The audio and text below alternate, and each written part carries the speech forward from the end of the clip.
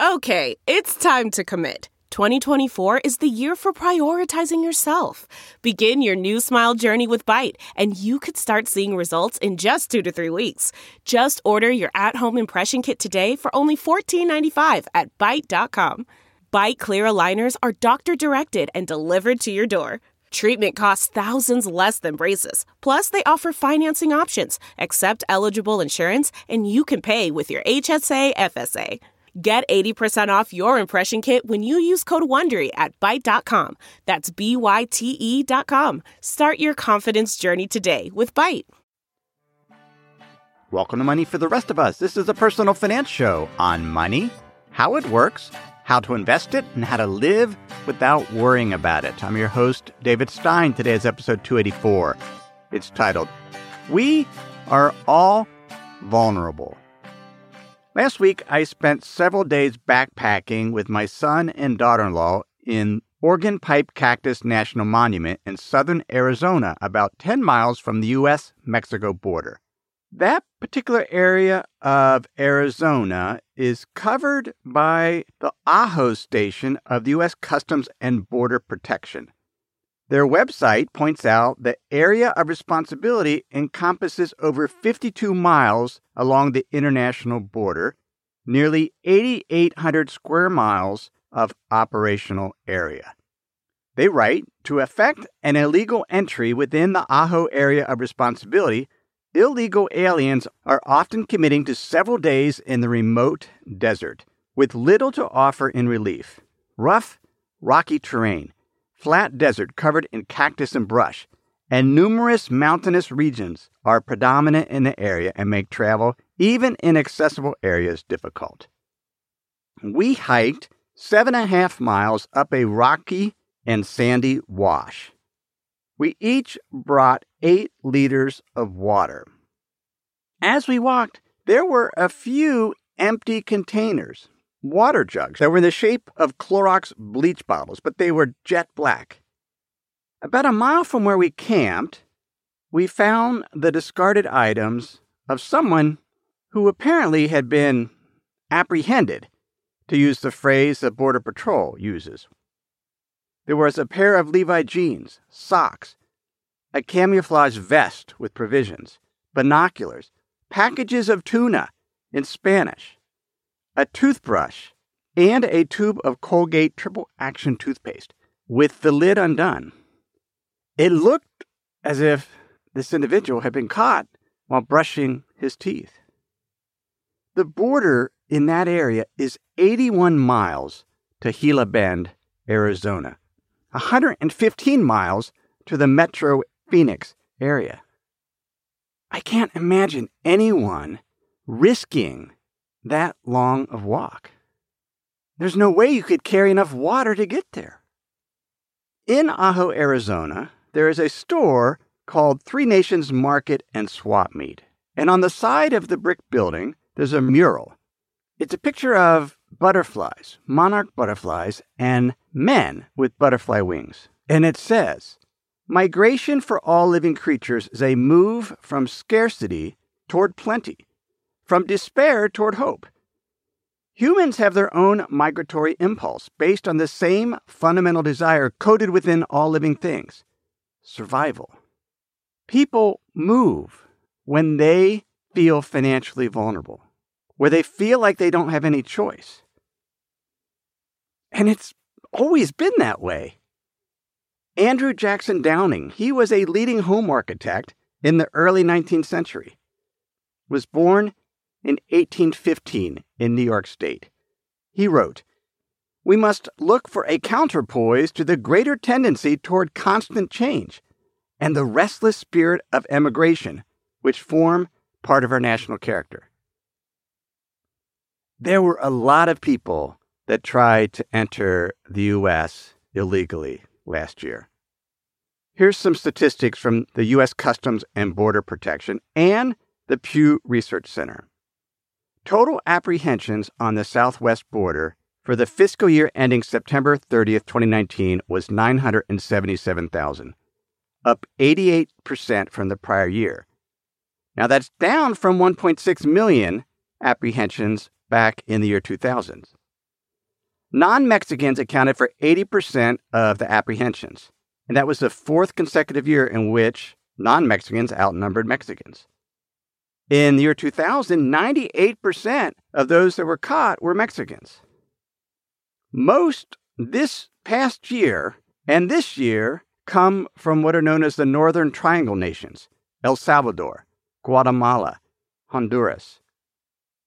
71% of all apprehensions were from those three countries, but combined, their population is only 33 million. About one-fourth of Mexico's 129 million of population. There's another big change from the year 2000. Back then, it was mostly single men, Mexicans seeking work. Last year, there were 474,000 apprehensions from family units. Fathers, mothers, children, even unaccompanied children, ages 17 and younger, 76,000 unaccompanied minors. 56% of all apprehensions were family units. Now, many of those were designated as inadmissibles, and that's the U.S. Customs and Border Protection's terms for those that just cross the border and turn themselves in to seek asylum. And why are families coming from El Salvador, Honduras, Guatemala? They're fleeing violence. El Salvador has the highest homicide rate in the world. Honduras is 5th. Guatemala is 16th. Nicole Nerea in Vox writes that each country has rampant government corruption and high rates of violence against women and LGBTQ individuals, and remain hotspots for international criminal gang activity. The U.S. State Department has issued travel warnings for U.S. citizens in all 4 countries.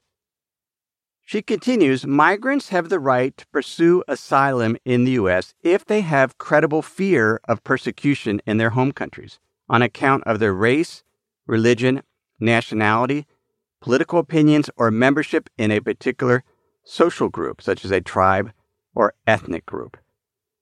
Here's an example as reported by the Associated Press. Adolfo Cardenas traveled with his 14-year-old son from Honduras. It took them 9 days to get to the U.S.-Mexican border, riding buses, and they paid a smuggler $6,000 to ensure passage through highway checkpoints. They walked about 10 minutes into Arizona this past June, surrendered to border agents.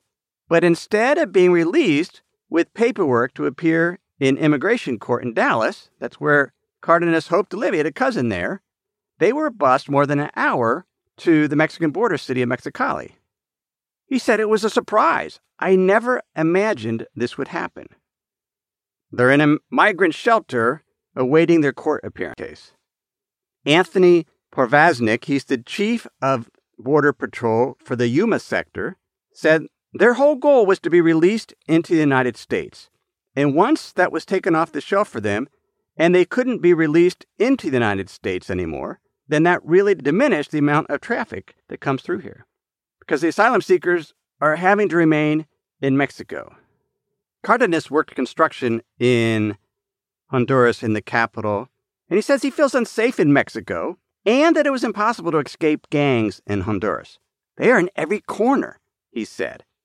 Emma Florian of Guatemala crossed the border illegally with her 16 and 13-year-old sons. She said the dream was to reach the United States.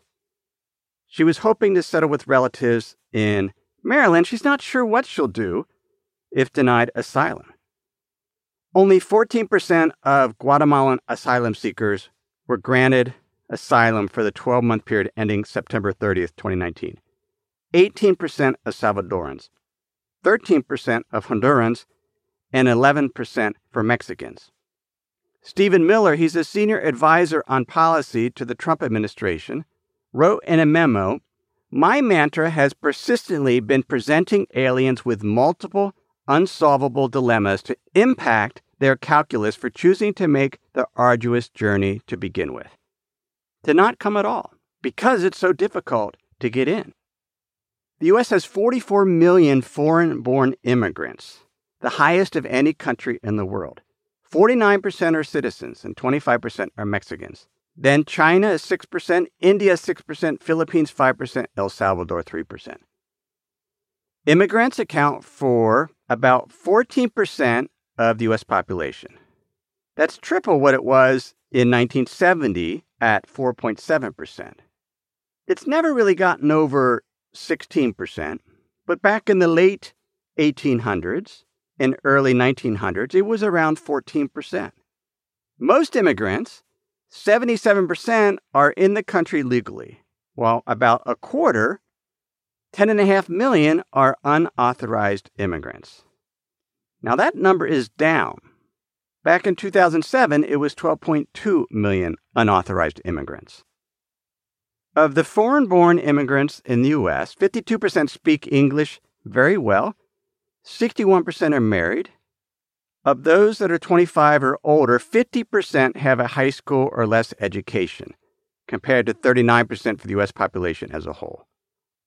And the U.S. grants a green card, the right to stay, which is what asylum seekers seek. After a year, if they're approved, they can get a green card, are granted permanent resident status. And about 1 million per year are granted that in the U.S. As I was lying there, resting in my tent in the Arizona desert, I kept thinking of whoever it was that caught and abandoned all this stuff about a mile from me. I thought, he's not that different from me.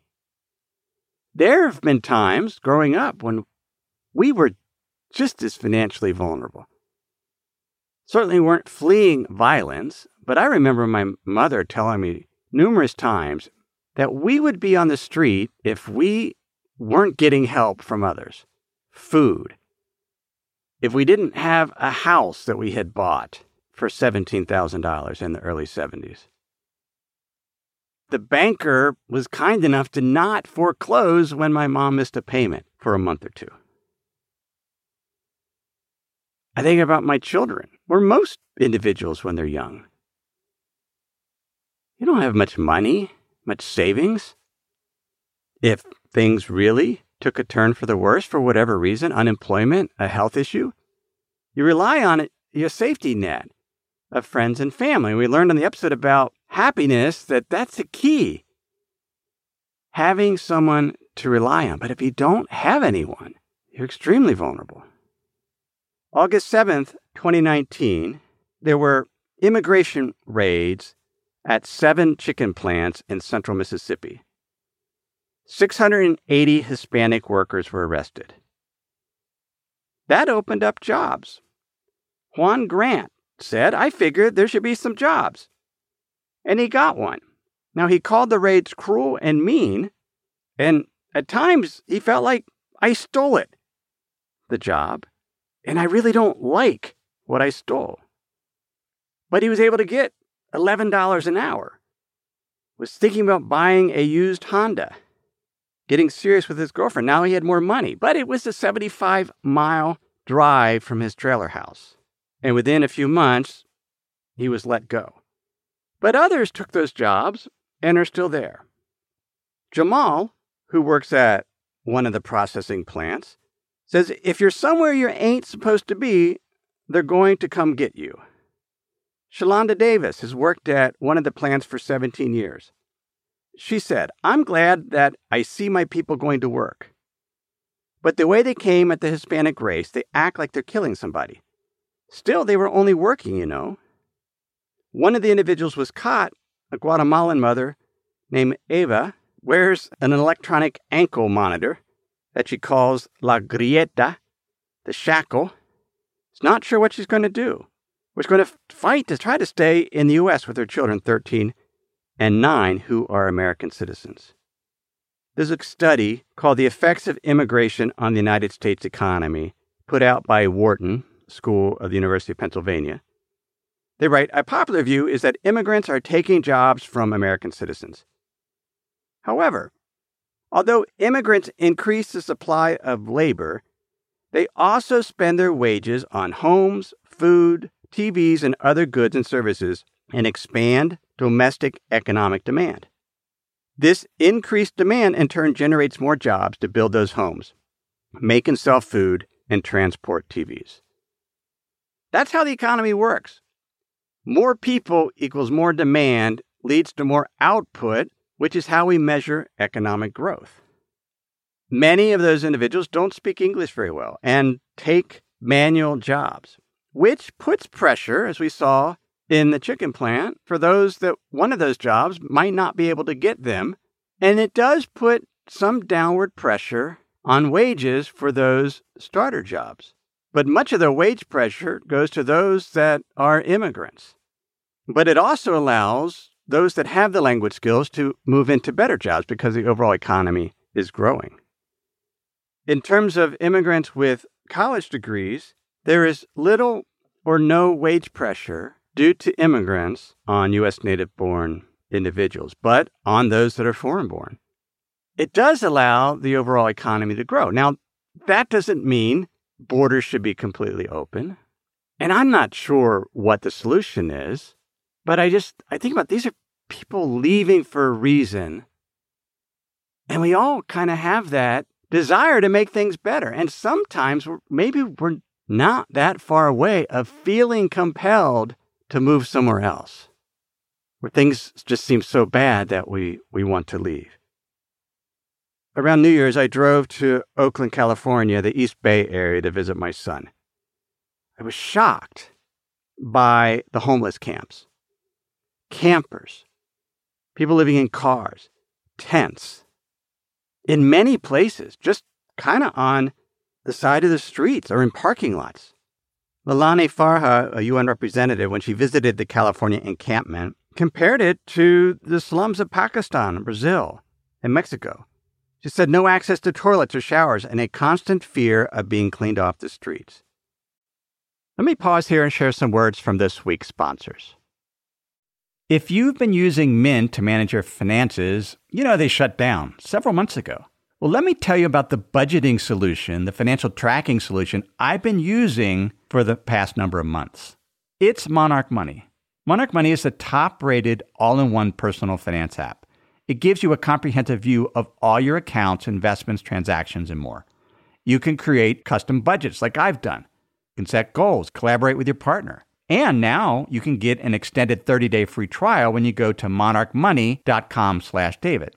What I like about Monarch is the ability to customize what I want to see. I have custom budget categories, and then I can go on to the dashboard and see where I'm above trend on some of my spending. I especially like that Monarch will never sell your data to third parties or show you ads. After trying Monarch myself, I understand why it's the top-rated personal finance app. And right now, get an extended 30-day free trial when you go to monarchmoney.com/David. That's monarchmoney.com/David for your extended 30-day free trial. We have a brand new sponsor to our show. It's Yahoo Finance. Yahoo's been around for decades.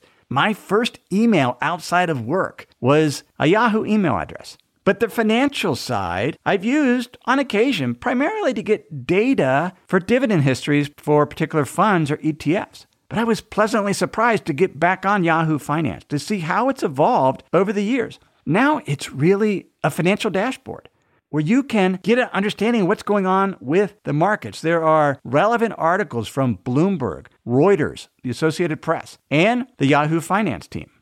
You can look at the economic events calendar and see which data series are being released that day and what the consensus is. You can see the pulse of the markets at any time by going to Yahoo Finance. In addition, you could see all of your investments and retirement accounts in one place. With Yahoo Finance, you get a consolidated view of multiple accounts.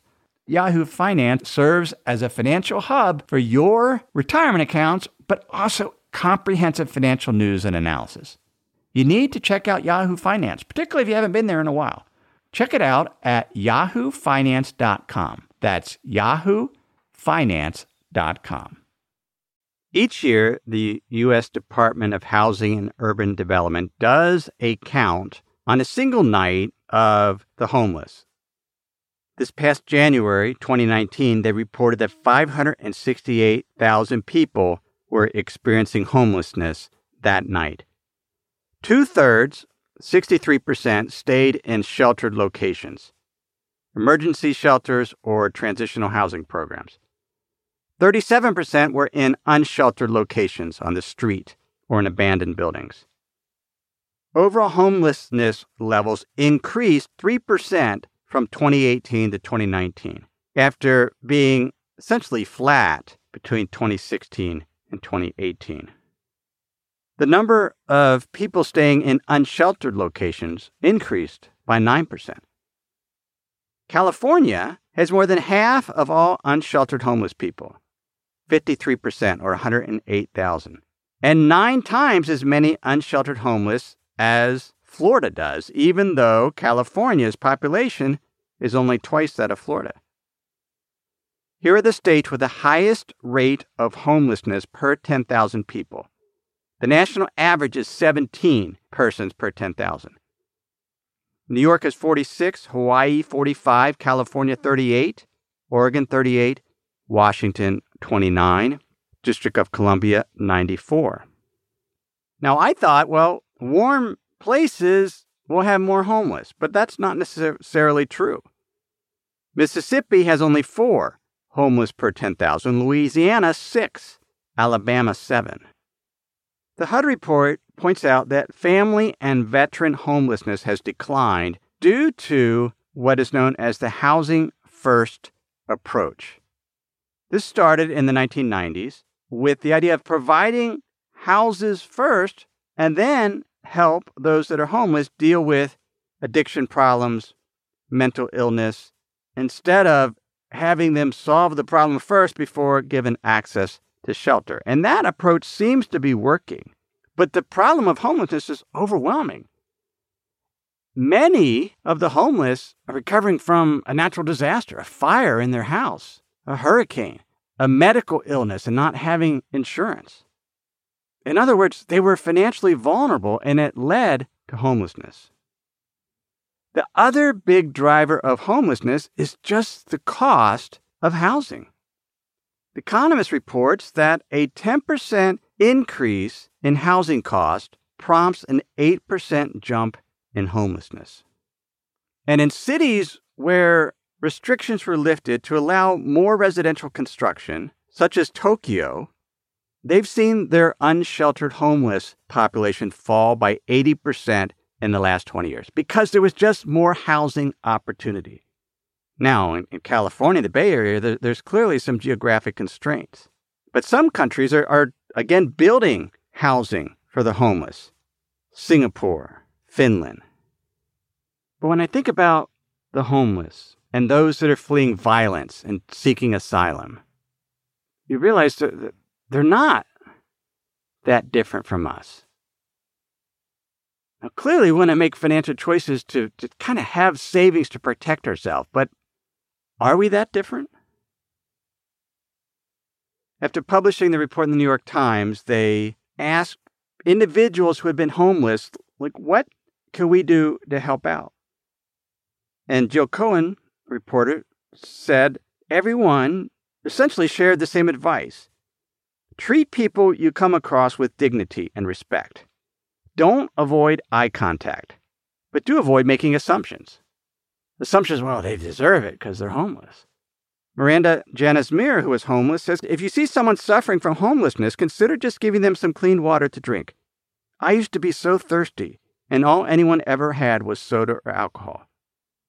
Another suggestion by Isis Newman is to know your area's resources and pass them along. She said, the most helpful thing by far that anyone gave me was knowledge. When I first became homeless in San Francisco, the resources most helpful to me were where to shower, where soup kitchens were, where to get medical care, and how to get food stamps. Finding out what emotional support groups are available, where to get financial and job assistance, how to get free college classes, how to secure a mailing address, and so much more. We can also volunteer at some of these organizations, such as the local food pantry. But we can contribute to the organizations that are helping refugees and the homeless. We can encourage our governments to provide more opportunities for housing, including zoning changes, and be willing to not fall for not in my backyard approach to living, but recognize that we need more housing. We need more low-income housing so people can afford it. These are not easy questions to answer, and they're very much interconnected. To conclude, I got an email from Jussi. He lives in Finland.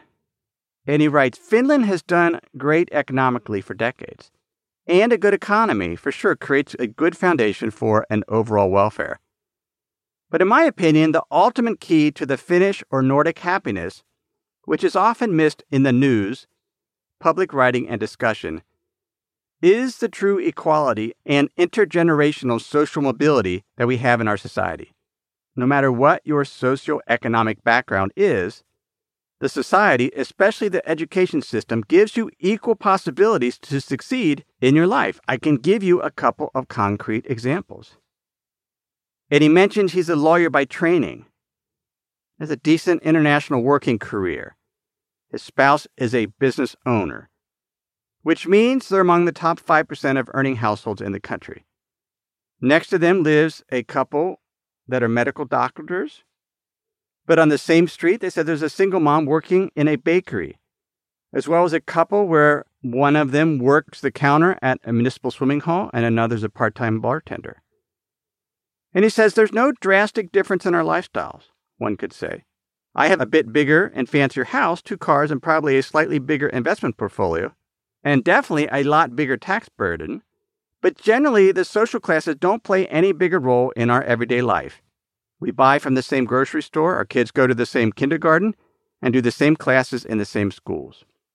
And if they do well there, they have the same chances to go to high school and from there, whatever university in the country. All for free, funded by taxes. A free warm lunch is served to every pupil every day up to high school. Everyone studies at least 2 foreign languages, English, Swedish, in school. Most do the voluntary third one, German, French, Spanish. They don't have any private schools or elite schools.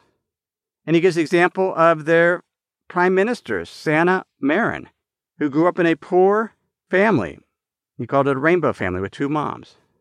Her biological father was sick and alcoholic and couldn't support her economically when she was young. While in school, she worked the counter in a grocery store to supplement her student aid because she didn't want to get a student loan. Now she's the prime minister. Now he points out that Nordic societies are far from being perfect. And I'm not saying the U.S. needs to turn into, or other countries into, Finland. But one of the challenges is finding the right balance. How much of a social safety net should there be? How much should government be involved in helping to solve the housing crisis? How open should borders be to take in refugees, asylum seekers? These are problems that have been around for decades, if not centuries, to find that balance. In the meantime, we have to recognize we're not that much different from them. And perhaps as financially vulnerable as them. And we need to do our part to make sure that we don't end up in that situation. Help our friends and family members that perhaps are close to that situation. And contribute to the private and public social service organizations through our time and means that are there to help those that are suffering through very hard times. That's episode 284. You can get the links to the articles that I've referenced for this episode at moneyfortherestofus.com. While you're there, please sign up for my free Insider's Guide, and I'll email those links to you each and every Wednesday when I do an episode, along with an essay I do on money, investing, and the economy, and you can sign up for that. Insider's Guide at moneyfortherestofus.com. Everything I've shared with you in this episode has been for general education. I'm not considered your specific risk situation. I've not provided investment advice. This is simply general education on money, investing, and the economy. Have a great week.